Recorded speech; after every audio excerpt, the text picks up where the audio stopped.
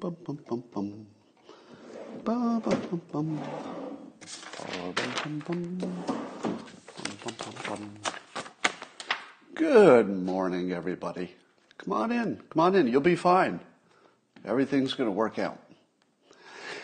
Now, you might be wondering why the sound quality is not so good if you're watching this on the live stream on YouTube, and it's because I haven't yet ordered my adapter so I can charge my iPad. At the same time, I can have my microphone plugged in.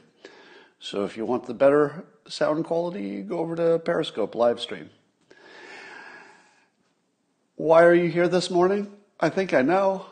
And it starts with a simultaneous sip, and all you need is a copper mega. I got up a little early this morning.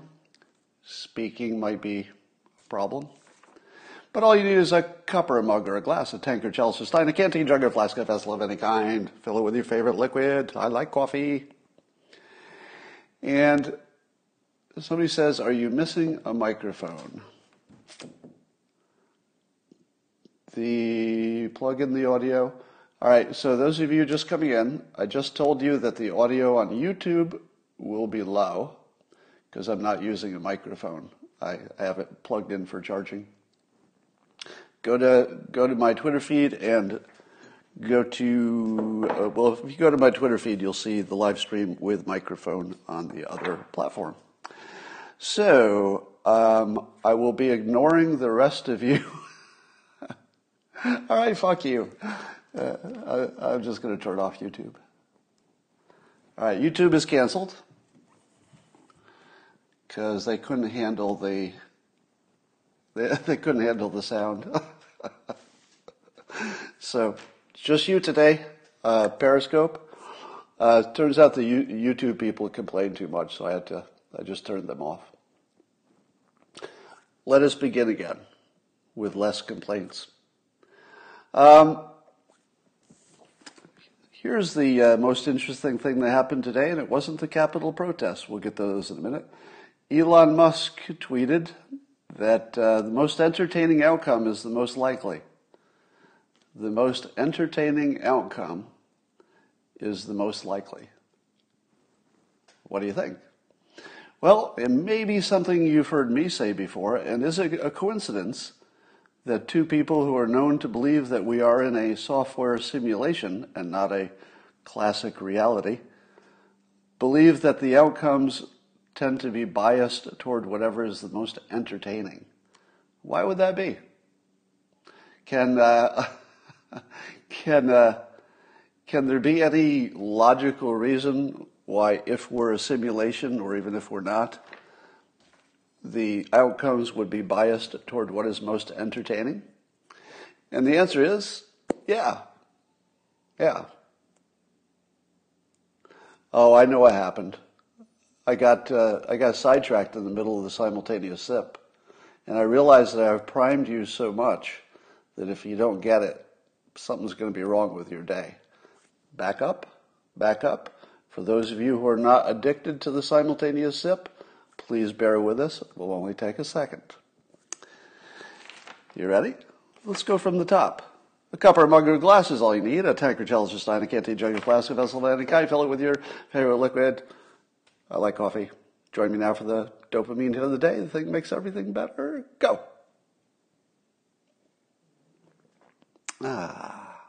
Now there you go. Wasn't that what you wanted? I think so. All right, there is a reason that reality tends to trend toward whatever is most entertaining, and it is this. I believe that artificial intelligence is making a lot more decisions for us than we know.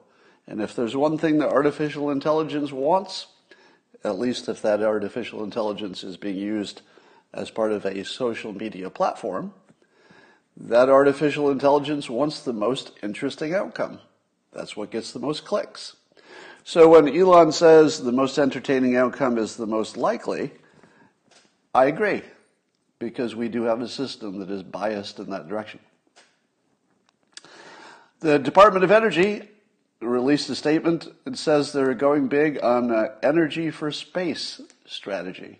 A big part of that is nuclear energy, which means that Well, I won't say it means that, but the only way you can have a good nuclear power program for space is if you've got a robust private industry of nuclear energy.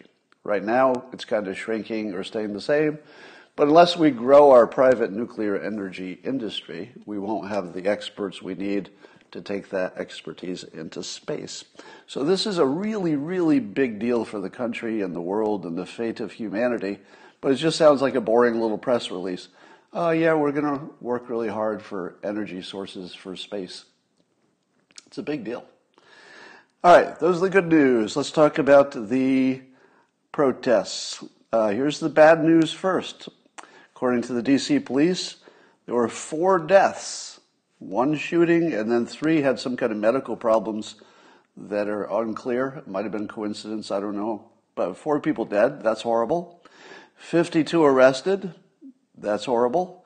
And 14 Metropolitan Police Department officers wounded. Now, isn't wounded an interesting choice of words? Isn't injured maybe more objective? Wounded sounds like people were trying to hurt them. Were they all hurt because people were trying to hurt them? Because then wounded would make sense. I don't know.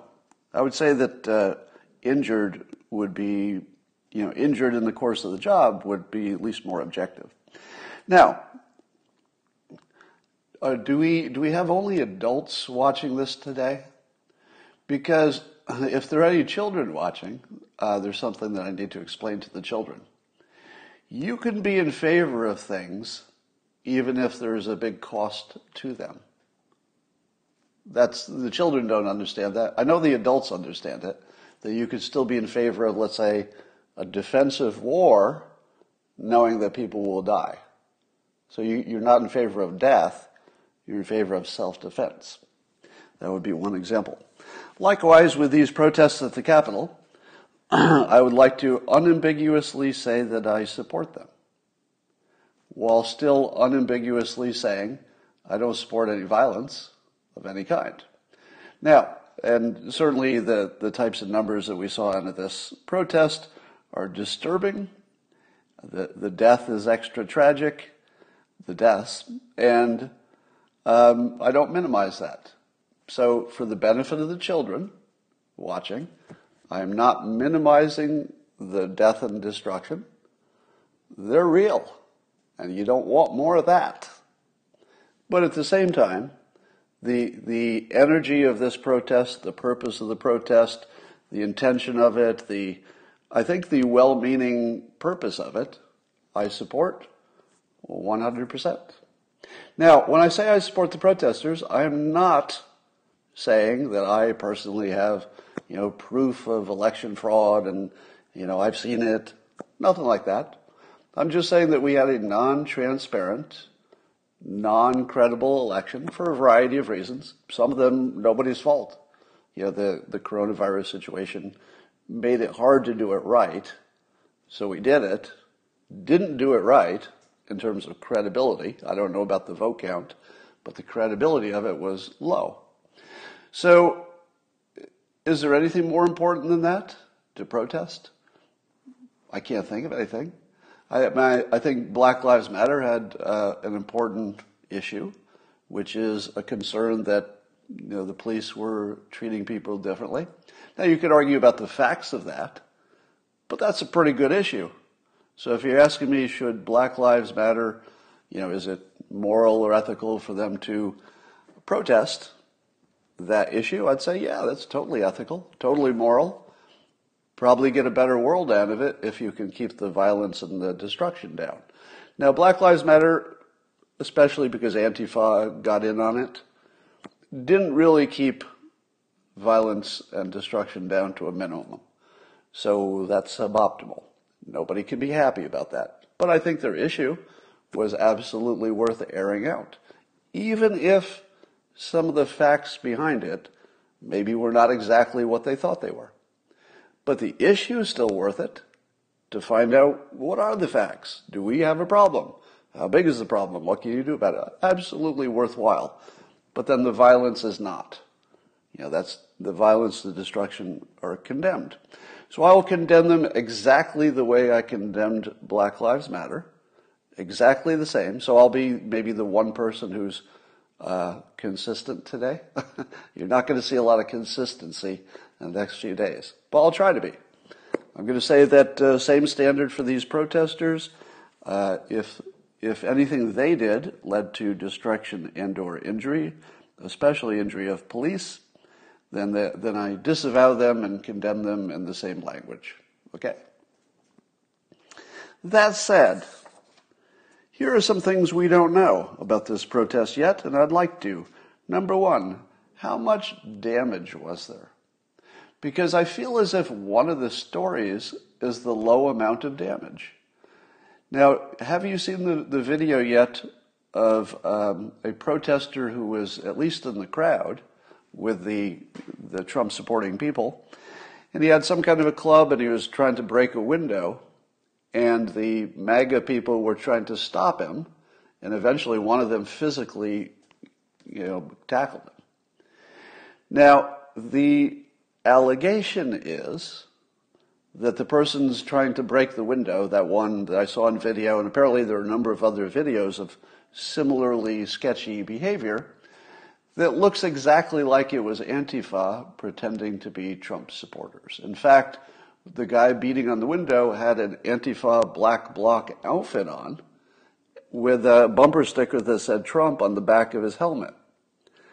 Didn't look exactly like a Trump supporter, if you know what I mean. Looked exactly like Antifa being stopped by Trump supporters. That's what it looked like. So I would say the jury is out about who exactly was doing what. Still the fog of war. If you're saying that Antifa is confirmed to have been there, I would say not yet. If I had to put money on it, they looked Antifa to me. But I'm not in the 80% likelihood. I'm 60%, maybe. So I don't think I would bet my life that Antifa was actually infiltrating the group. There could have easily been, Trump supporters who went a little too far and the other ones stopped them. We don't know. But it's definitely a good question. So don't let me minimize the potential or the risk that had been infiltrated. Let me ask you this. If you were an enemy of this country, wouldn't it be the perfect thing to do? Infiltrate that group and cause more trouble than the group itself was likely to cause? It'd be a good strategy. So if nobody tried to do it, if nobody tried to put some troublemakers in there to make things worse, well, then our enemies are not as capable as we thought. So there's a good chance that there were some troublemakers in the crowd that were not technically MAGA people, but we don't know.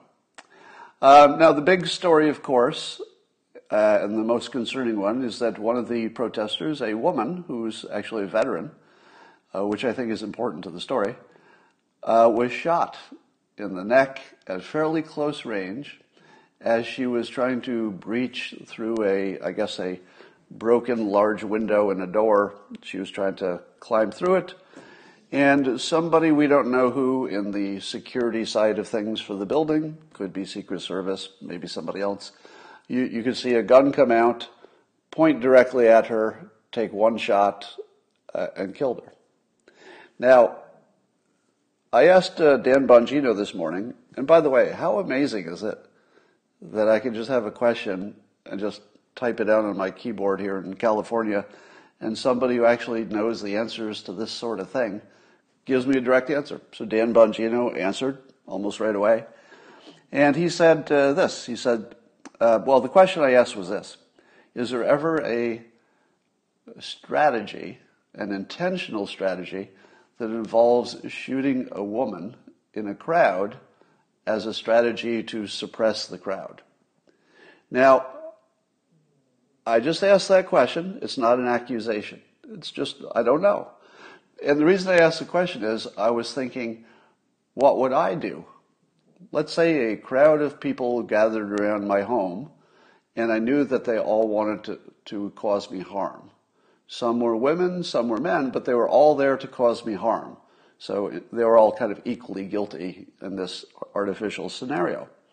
And I've thought to myself, what would I do if I had one gun, but it was a big crowd, and maybe they weren't so armed, but I wanted to stop them from getting in the house? I probably shouldn't say this in public, but I'd probably take out a woman. Because here's my theory, and this is what I was checking with people who actually know this world. This is a world I don't know, so I'm just sort of speculating and guessing, how things might go. If you took out a man, I believe the crowd would say, get him, because it's war now. When a man gets killed in a conflict, that's just war. So war is on, the crowd goes nuts, passions are inflamed, they surround me, they kill me. But, and this is just the hypothesis, just a hypothesis, that if you take out a woman, the crowd, instead of saying it's war, let's attack, the crowd immediately reevaluates their lives. You see the difference? Kill a man in some kind of a dangerous situation and people go, men get killed. Because if we're being honest, society doesn't really care that much about men. Let's be honest. That's why men do the dangerous work, and nobody looks to change that situation. Men are a little bit expendable. So if you shoot a man as your strategy for stopping the crowd, you have to accept that the crowd doesn't give a shit about men.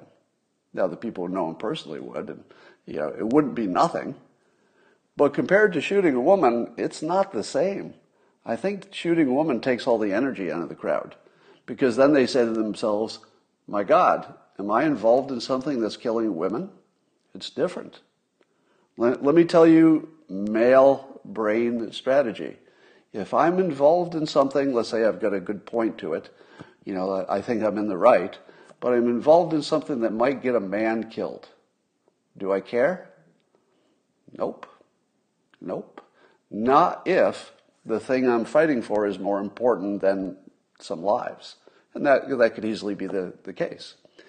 But if you told me I'm involved in something and it's very important, but I'm going to get a woman killed, I might stop immediately. Now, not for any logical reason. It's just purely psychological. If women are getting killed, I just reassess my whole life. If men are getting killed, it's just a Tuesday. True, right? So I simply asked the question whether it could ever be an intentional strategy, because I don't know how many women were there. Now, obviously, she was breaching the door, so that's all the reason you need if shooting had been allowed. But I asked Dan Bongino, and he said this. He said their use of force guidelines are clear, and unless there's a threat of SPI, which I don't know what that is, but it must be a threat of physical danger or death, they can't use deadly force. So here's my second follow-up question. I totally agree with Dan Bongino that there would be nothing in writing in terms of use of force guidelines. There's definitely nothing in writing that says shoot the woman in the crowd. So here Dan and I completely agree. I don't think there's any chance that that's written down somewhere, right? But here's my follow-up question. Regardless of what their guidelines say, is it a known, as in not just Scott speculating, but is it an understood and known strategy to shoot one protester if you think you're at risk of a breach that could get elected politicians captured? So let's boil down the question to the simplest specific. Forget about the police. Now I'm going to make a change from police officers and what use of force they have, because I think that police officers would have a different standard than Secret Service protecting the president. Let me give you an example. And I don't know this is real, by the way. This is just speculation. Pure speculation. Do not take anything away from this next part as being true or fact or credible, right? Just speculation. That A police officer would never be allowed to shoot a civilian to save somebody else. Would you say that's true? No police officer could shoot a civilian who was not causing, imminent problems, no matter the reason. There just wouldn't ever be a reason to shoot an innocent person. But suppose you're the Secret Service and you're protecting maybe a vice president who might be somewhere behind these doors. If you're protecting a vice president and you're not a cop, you're Secret Service, and there is an opportunity to protect your vice president, but to do it, you might have to shoot an innocent person. Would you do it? I kind of hope yes. Now, it would be a strange situation where you would ever have to do that.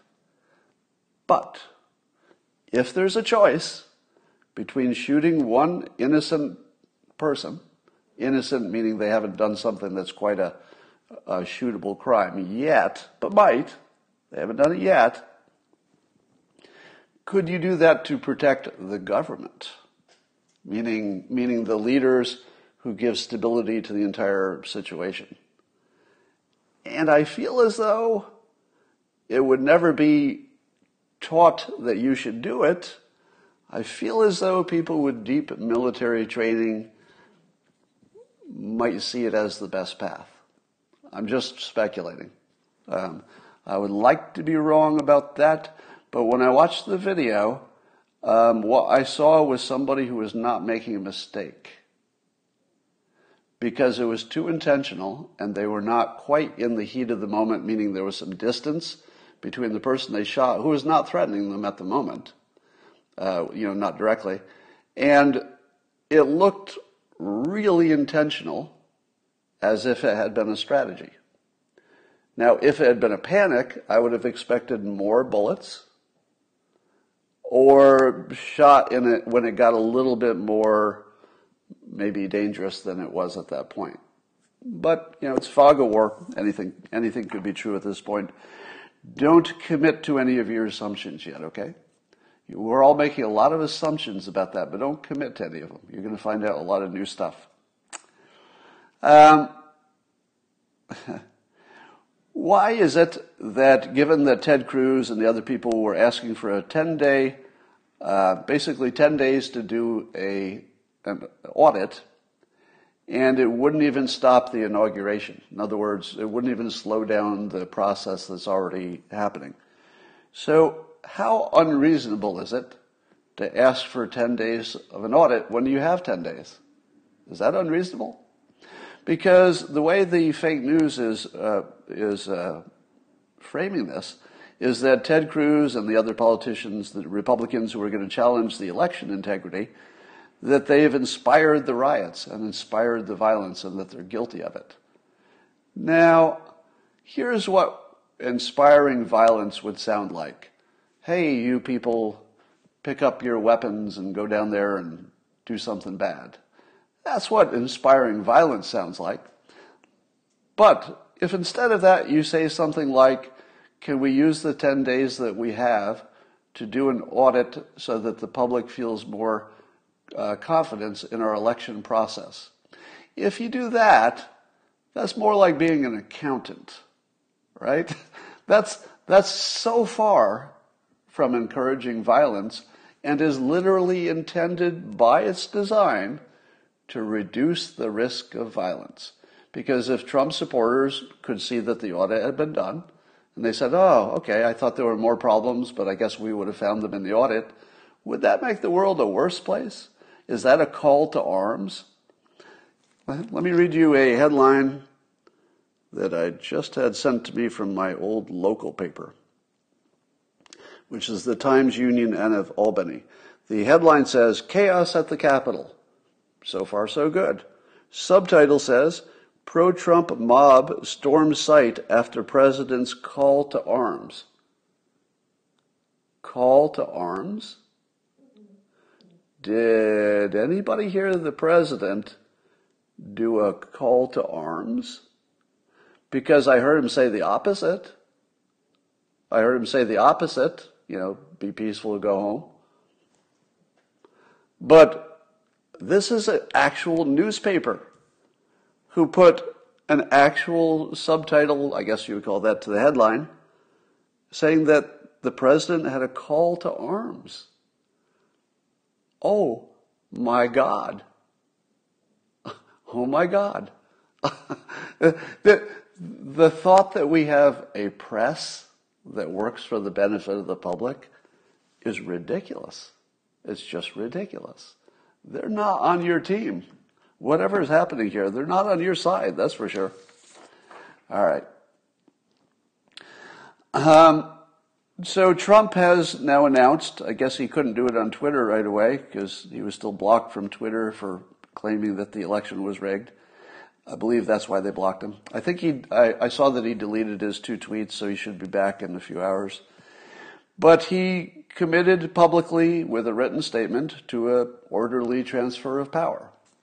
Now, is there anybody, as of right now, who still thinks that there's a risk that Trump will not go along with an orderly transfer of power? Here's my take on that. Everyone who thought that he was going to try to sit it out and I don't know what, squat in the White House and pretend he was still running the country, you don't know much about the world, because that was the worst prediction anybody ever made. If you predicted that he was even inclined to do that, you've bought into the full fake news narrative that was never credible. On top of that, if your reading of the situation is that it was even possible, you don't know anything about the world. The only way that would have been possible is if Trump had a secret army. I think we would have known about his secret army. You need a private army to do that. You can't count on voters who happen to be part of a voluntary army to back you in a frickin' coup. That's not going to happen. The fake news sold this idea that that was an actual, literal, factual thing that could happen, that Trump could just decide to stay and people would rally around him and somehow that would happen. No, there was never any chance, not the slightest chance, that that could have happened. Even if you imagined, which I think would be crazy, but at least not impossible. It's crazy but not impossible. If you imagine that Trump even wanted to try doing that, I don't think you should make predictions anymore. If you thought Trump was actually not going to go along with an orderly transfer of power, you really shouldn't make predictions anymore. That was the worst prediction anybody ever made. All right. So a bunch of people in the administration are quitting. See Stephanie Grisham, former White House communications director and press secretary, and former chief of staff for Melania, and I guess the ex-chief of staff who is now, it doesn't matter. So a bunch of politicians are quitting over what they are horrified by Trump's behavior. How much does that matter when you only had 2 weeks left of the job? Let me applaud these brave patriots who resigned 2 weeks before they were going to resign anyway because it wasn't their choice and have already lined up new jobs. You're so brave. Thank you, patriots, for taking that big step of resigning after you already had new jobs and 2 weeks of basically ugliness that you didn't want to experience. I don't know if this is the big patriotic move that it's being portrayed as, or is this just some small people taking an opportunity to look good before they go to their new jobs?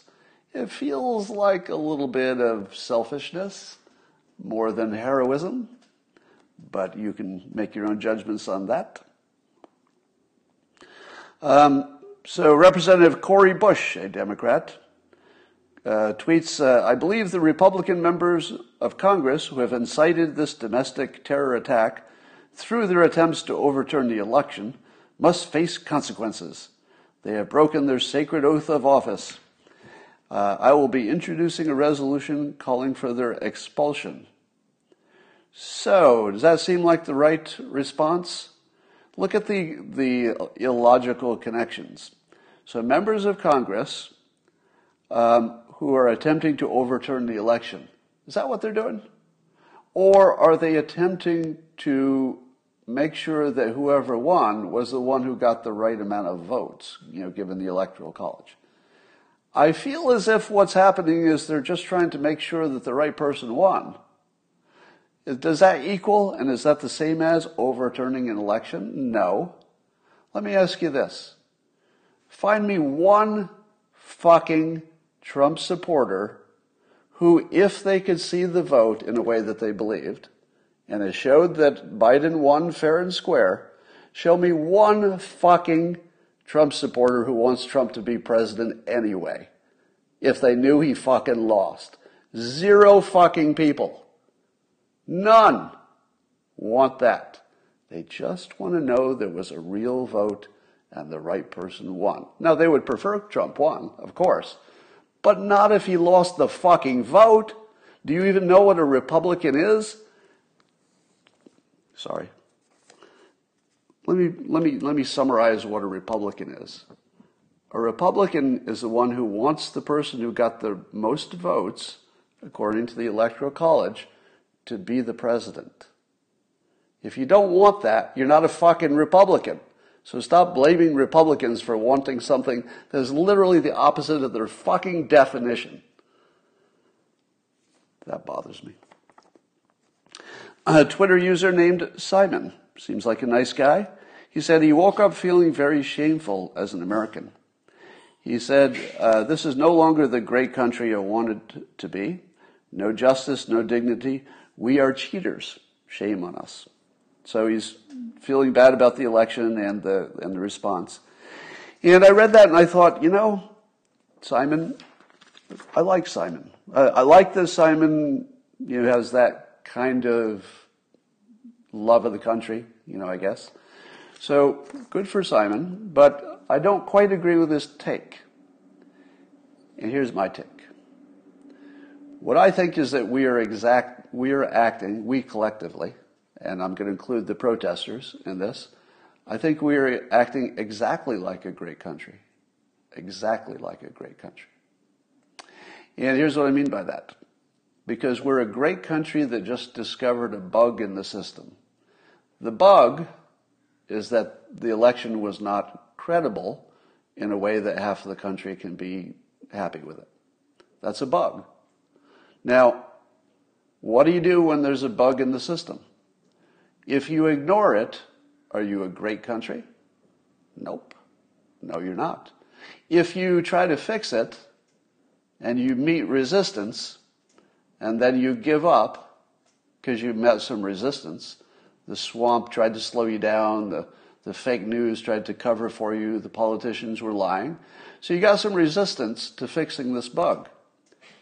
And then you just said, okay, well, we got resistance, so I guess we'll let it go. Does that sound like a great country to you? Is that the country you want to live in? Oh, it's hard. It's hard, so we quit. Nope, that's not a great country. A great country says we got a problem. If we can't fix it the easy way, we'll fix it the other way, right? Now, if you try the other way first, well, that's not smart. That's not a great country. But if you try to do it the normal, approved way, and it doesn't work, and it's still the biggest bug in the system, because if you don't have credible elections, you don't have fucking anything. So, could they walk away from this bug and consider themselves patriots? Could they let this bug persist into the next election and still call this a great country? No. No, you can't. What you're seeing is what a great country does. Now, a great country still has bugs because things change. Nobody saw the coronavirus. We had to improvise at the last minute, and that allowed some mischief. But we're still a great country. And the greatest proof of that is exactly what you just saw. Exactly what you watched yesterday is the proof that it's a great country. Because when they saw a bug, they went after it, tried to fix it. When they met resistance, they pushed through it, at least into the Capitol. Now, are we done? Let me say this to any politician who might be listening. It is definitely not appropriate to do physical intimidation and to take over the Capitol building under any normal situation I can think of. But this isn't normal. It's not normal. The way the public is viewing this election, half of them anyway, is not like any time before. At least no time I can remember in my memory. Maybe in ancient history. But this isn't like normal times. You need an extraordinary solution to an extraordinary situation. And I think that giving our government a tap on the shoulder, and that's what I would call these protests. These protests were not to kill anybody, not to capture anybody. They're not trying to take anybody, hostage. Nothing like that was happening. This was a tap on the shoulder. Let me put it to you this way. Let me give you a little story. Imagine a president, doesn't matter what president, you could use Biden for this example. Imagine President Biden. He's sitting in the Oval Office, and there's an issue, and it comes to him, and it's on a piece of paper, and he reads it, and he goes, okay, here's the argument against it. Not too interested. Yeah, seems like a problem, but I got other things to do. Puts it down. That's it. That's all you got. He saw the problem. He didn't do anything about it. Now imagine that the very person who is most affected by whatever this problem is standing in the Oval Office with him and literally puts his hand on his shoulder, on the president's shoulder, and says to him, look, Mr. President, let's say it's Biden for this example. Look, Mr. President, hand on shoulder. I need you to take this more seriously. I know you think the election was fair, but just understand that I and 70 plus million people don't. That by itself is a problem. We don't, it's not just a question of what the votes were or were not. The problem is half of us don't believe it. Hand on the shoulder, you need to stop what you're doing. I don't know what this other stuff is on your desk, but Mr. President, hand on shoulder, you need to stop that other stuff. You need to only work on this. This is our top priority. Now, what does Biden do in that situation? Does he respond exactly the same way as he did when he read it on a piece of paper and thought he had other things to do? Nope. This protest is the people of the United States standing in the Oval Office, figuratively speaking, not literally, with their hand on the president's shoulder, telling the president what our priorities are. Because apparently they don't understand. This isn't a passing phase. This is the fundamental fabric of the United States. And you fucked up. You fucked up, Mr. President, Mr. President Trump. You blew this. There were better ways to handle this. Congress, absolutely disgusting. You fucked up. Totally.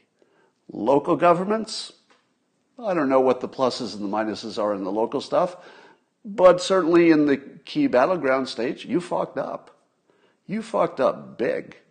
And if you keep insulting us by telling us the fuck up wasn't that big, I want to tell you as clearly as you can hear this, we're going to be back in the Oval Office.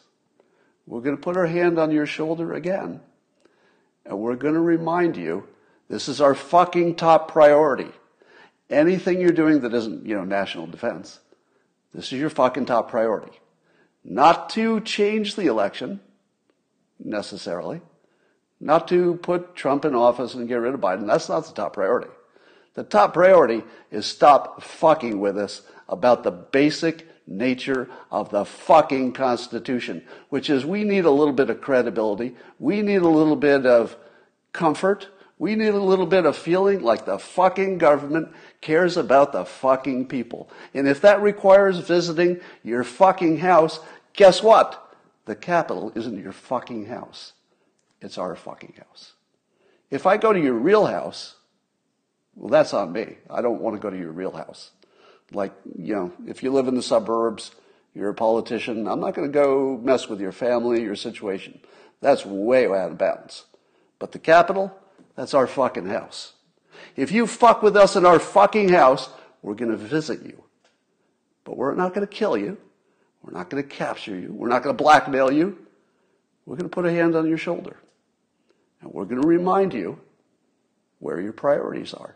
And if you forget, we're going to come back to your fucking house because it's our fucking house.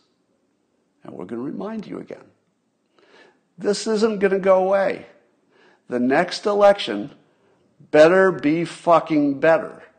Transparent, better be auditable.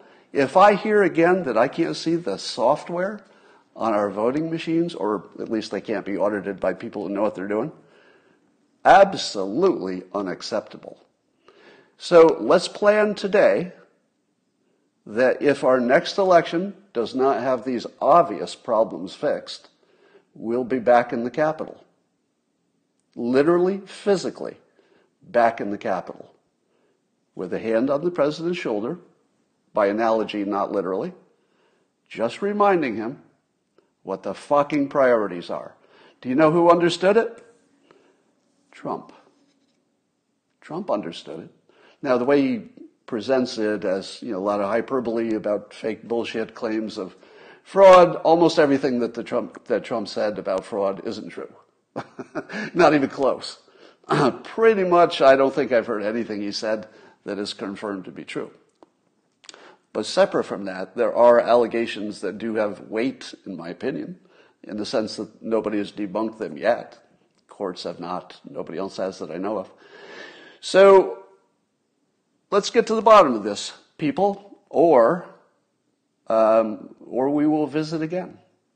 We will visit the Capitol again. Fucking fix it. And let me say as clearly as possible, all of this is caused by fake news. If we had a real press, all of these issues would have been worked out through the press, and we would have a completely different feeling about what our situation is now. But because we don't have a real press, and they say things such as, pro-Trump mob stormed site after president's call to arms, that never happened. There was no call to arms. Literally the opposite was true. If you don't have a free press that is on your side, and the free press is not, they're definitely not on your side as a citizen, you don't really have a system that works. And the free press has this special quality that they can blame Trump for whatever problems they caused, such as division within the country would be the obvious one. They can blame somebody else and they can sell it. And a lot of people bought it. Half of the country bought what the fake news was selling. And if we don't fix that, probably doesn't matter what else you do fix. If you don't fix the news, the citizens will be bouncing around like idiots because they won't know what's true. And that was true. That's what happened this year. 2020 is what you get. I mean, the coronavirus was a special problem. But 2020 with its craziness is what you get when you don't have a free press. Oh, an honest free press. And we don't have that. That's the basic problem is the fake news. You take that away, I don't believe the Capitol would have been stormed. I don't. By the way, I think all of you know, if you're watching this, that I'm going to be taking quite a bit of heat today. You know that, right? Because I'm not supposed to go in public and say anything positive about the protesters. I believe I will have to be punished for that. But before that happens, and if this is the last day you see me on social media, I suppose anything's possible. Let me say again, fuck you to every one of you who thinks that this wasn't appropriate to put a little pressure on the government. This was the most appropriate, probably the most appropriate thing I've ever seen the citizens do. I am completely proud of the citizens who are doing this. Completely. Now, for the children and the idiots, let me clarify again that I'm not in favor of violence and destruction. So that part's all bad. Was that good for the idiots? If you're an idiot or a child, do I need to explain that to you more? That it's okay to be opposed to the bad parts and favor the good parts? I know a lot of people can't understand that. That's a little complicated. You can't have a complicated opinion, but my regular viewers, I think, can handle that well. So let me say this about Trump, because it's just, I think it's time. I disavow Trump's approach to, his communication style and his approach to how he's handled the outcome of the election. So do I need to say that clear? I disavow Trump's approach to this because I think too many fake allegations just ruined everything. He had a real point, but he ruined it with all the fake allegations.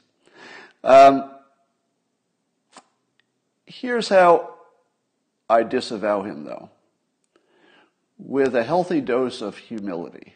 And I said this yesterday, but it's worth repeating, that there are times when I've thought Trump was too extreme, only to find out that he wasn't.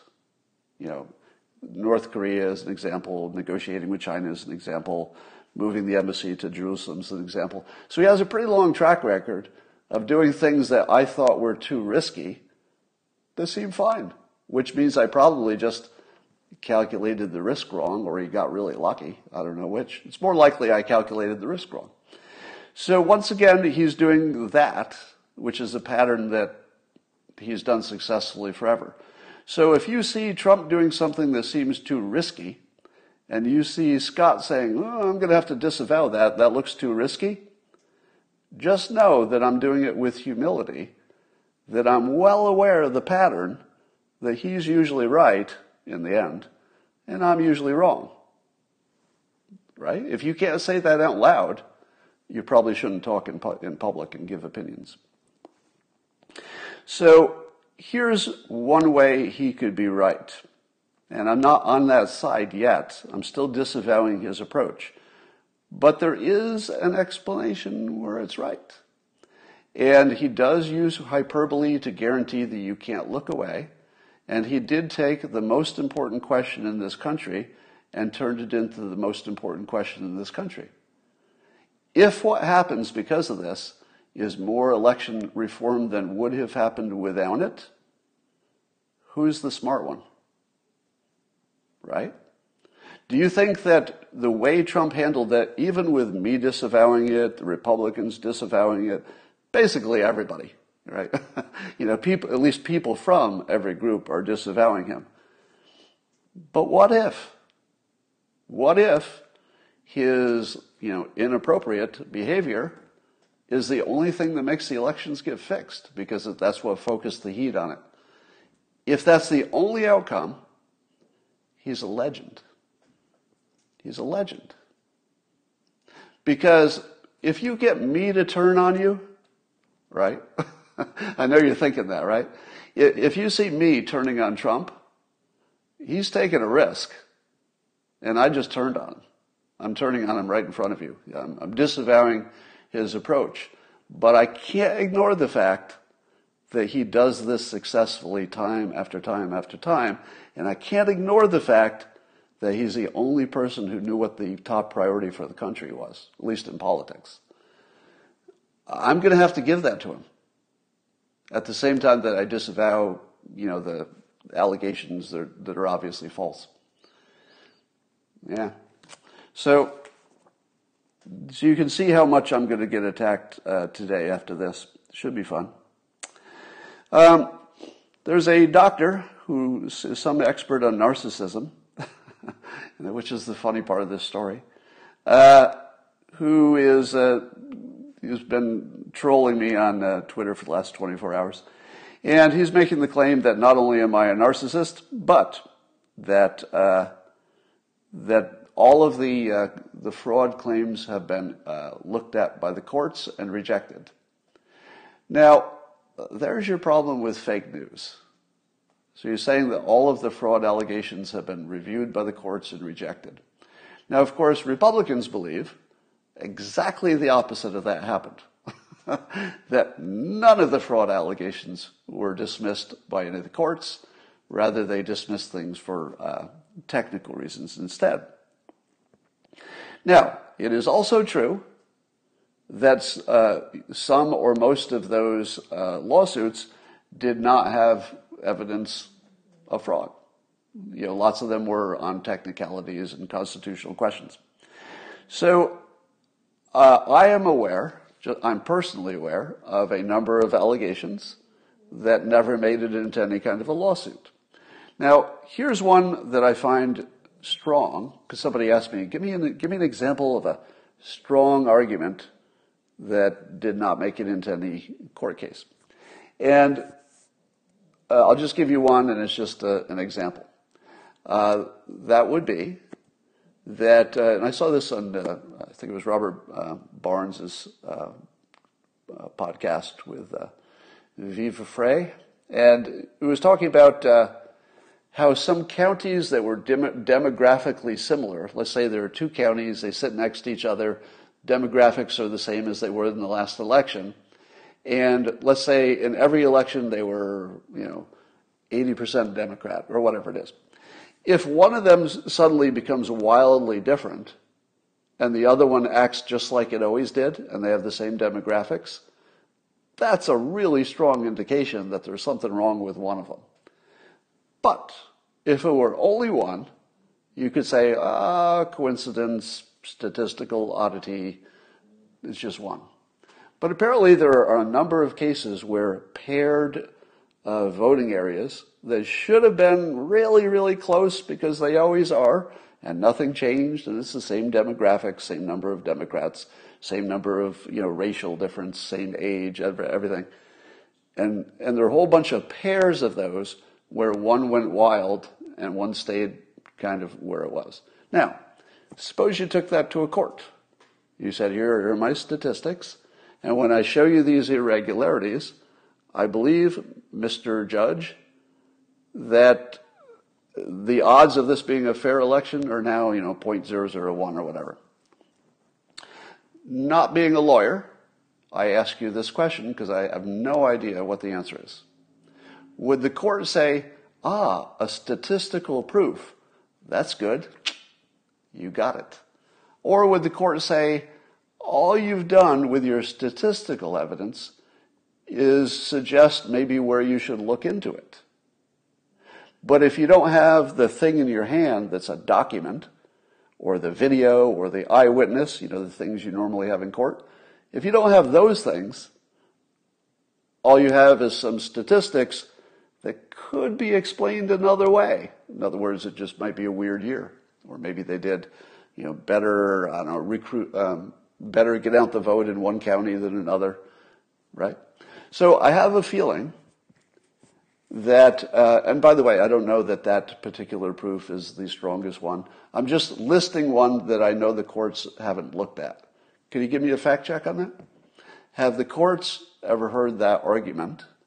And then the second part of that, if they did, is it the sort of argument that a court could ever buy into? Do they buy into purely statistical arguments without some supporting direct evidence? I feel like they shouldn't, but I don't know if they might. Maybe it's enough to say do a re-election or a recount. Maybe if all you're asking for is a recount or an audit, maybe it's enough. I don't know.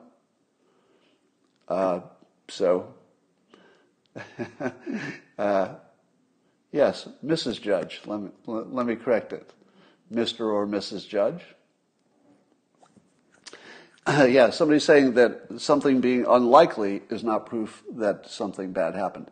So it could be that we're in this weird situation where there are types of evidence which are completely persuasive to the public, but because of the rules of law, they just don't fit. Is that what's happening? That's a question, not a statement. All right. So here's how we could fix all of this, because this disagreement about what has been adjudicated in the courts could be as simple as a matrix that somebody would have to do a lot of work to produce, and on one column would be all of the separate claims. Claim about the shredding ballots, claim about this and that. The second column would be what the argument against it is, not in court, just the argument against it, so you can see the point and then the counterpoint.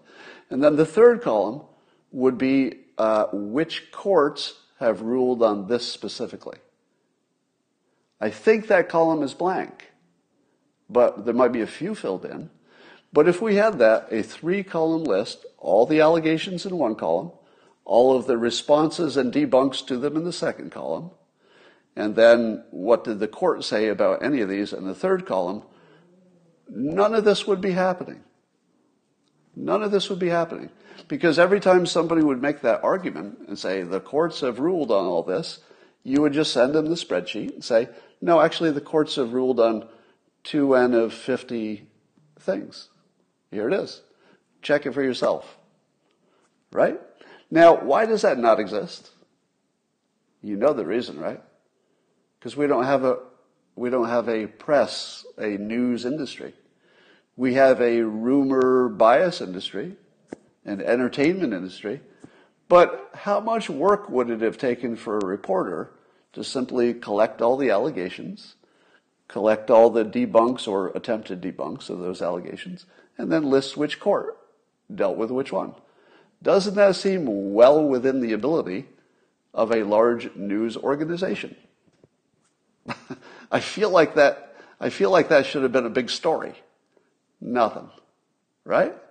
Because if that existed, I feel like we'd know about it, because somebody would have forwarded it to me on Twitter by now. So the fact that that doesn't exist tells you that we don't have anything like a news organization. But even worse, now that you know that the news has completely fallen down on the most basic question that the public wants to know about, and is completely discoverable, by the way. I'm not talking about something that can't be found fairly easily. It's just a lot of work, right? It's just hours. There's nothing that would stop you from finding it all. You could literally Google every bit of that. How much do reporters like stories where they can just Google shit and that's it? They don't even have to talk to humans. And they still can't write it? Just Google it and write it down? Oh my God. Now, so the press is bad. But what about the Republicans? You got a whole bunch of Republicans, Ted Cruz, et cetera, saying that the election has some questions. Why is there no Republican who has created the chart with those 3 columns? Because all they'd have to do is create it, hand it to the press, and say, hey, we did your work. You better fact check it, but I think it's pretty good. Just publish it. Do you know why that doesn't exist? It's because politicians are not competent. If the Republicans were competent, that's the first thing they would have done. Here's the list. Here's what's been judged in court. Look at the difference. But instead, the Republicans allow the fake news to create the story that it's all been judged by the court. Like you could not fail harder than that. Here's my claim. I think I'll just ignore it and talk about other things. What? That's complete incompetence. The Republicans should be creating that list. And if the press won't do it, just give it to them. Put it on social media. That's all. It's easy. But if you're lazy, it's hard, I guess. So, Assange had a little video. So, Assange has been the subject of, maybe being brought to this country for trial, and that didn't work out. And then, of course, there's a question about a pardon. And I just saw a video of Assange, and I finally understand why they don't want him free. They meaning, I don't know, deep state or intelligence agencies or whoever it is. But in the video, Assange pointed out that all wars in the last 50 years are based on media lies. And I thought to myself, is that true? All of our wars in the last 50 years are based on the press lying to us? And I thought to myself, I can't really think of an exception. And Assange points out that populations don't like war, even if you've got a really good reason. They still don't like it. That the only way you can have a war, and this is the part that made my head fall off, the only way you can have a war in modern times is by fooling the population. You have to fool the population into war. Otherwise, it can't happen.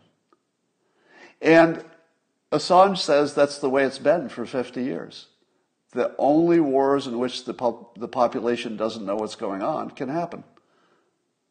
Now, how much does that guy need to be in jail forever? Right? Because if you think you're living in a military-industrial complex supported by the fake news, you would say to yourself, there's a lot of profit in war. And those people who would make that lot of profit would like to sell that war to the public. How do they do it? They do it through the fake news. The fake news creates public support for a war, and then the people who make money selling war equipment and other ways to make money on war get rich, and then the public thinks that something like Homeland Defense happened. And nothing like that happened. It was literally some people who wanted to make some money, who invented some lies, fed it to the fake press. Fake press told the population there was a reason for a war. The population supported it. The politicians that are corrupt started the war, and then the people who had this plan got rich. I don't think Assange is going to get pardoned. Or let me put it this way. Trump is the only person with enough balls to pardon Assange. If it's not Trump, he's not going to get pardoned by a subsequent president. You're not going to see it with a Biden or anybody who comes after him. Trump is the only one who has balls big enough to pardon Assange and should.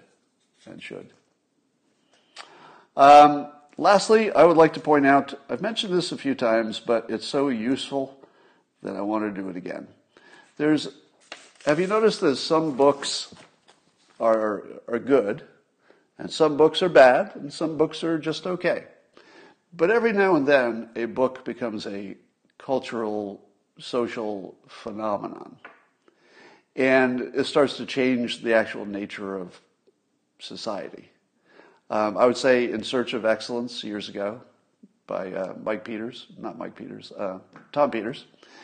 was one of those. That was, I think, it transformed the way we thought of business. It was a phenomenon. And there are others. You could think of a half a dozen books. What was it? The tools of, there's several others you can think of.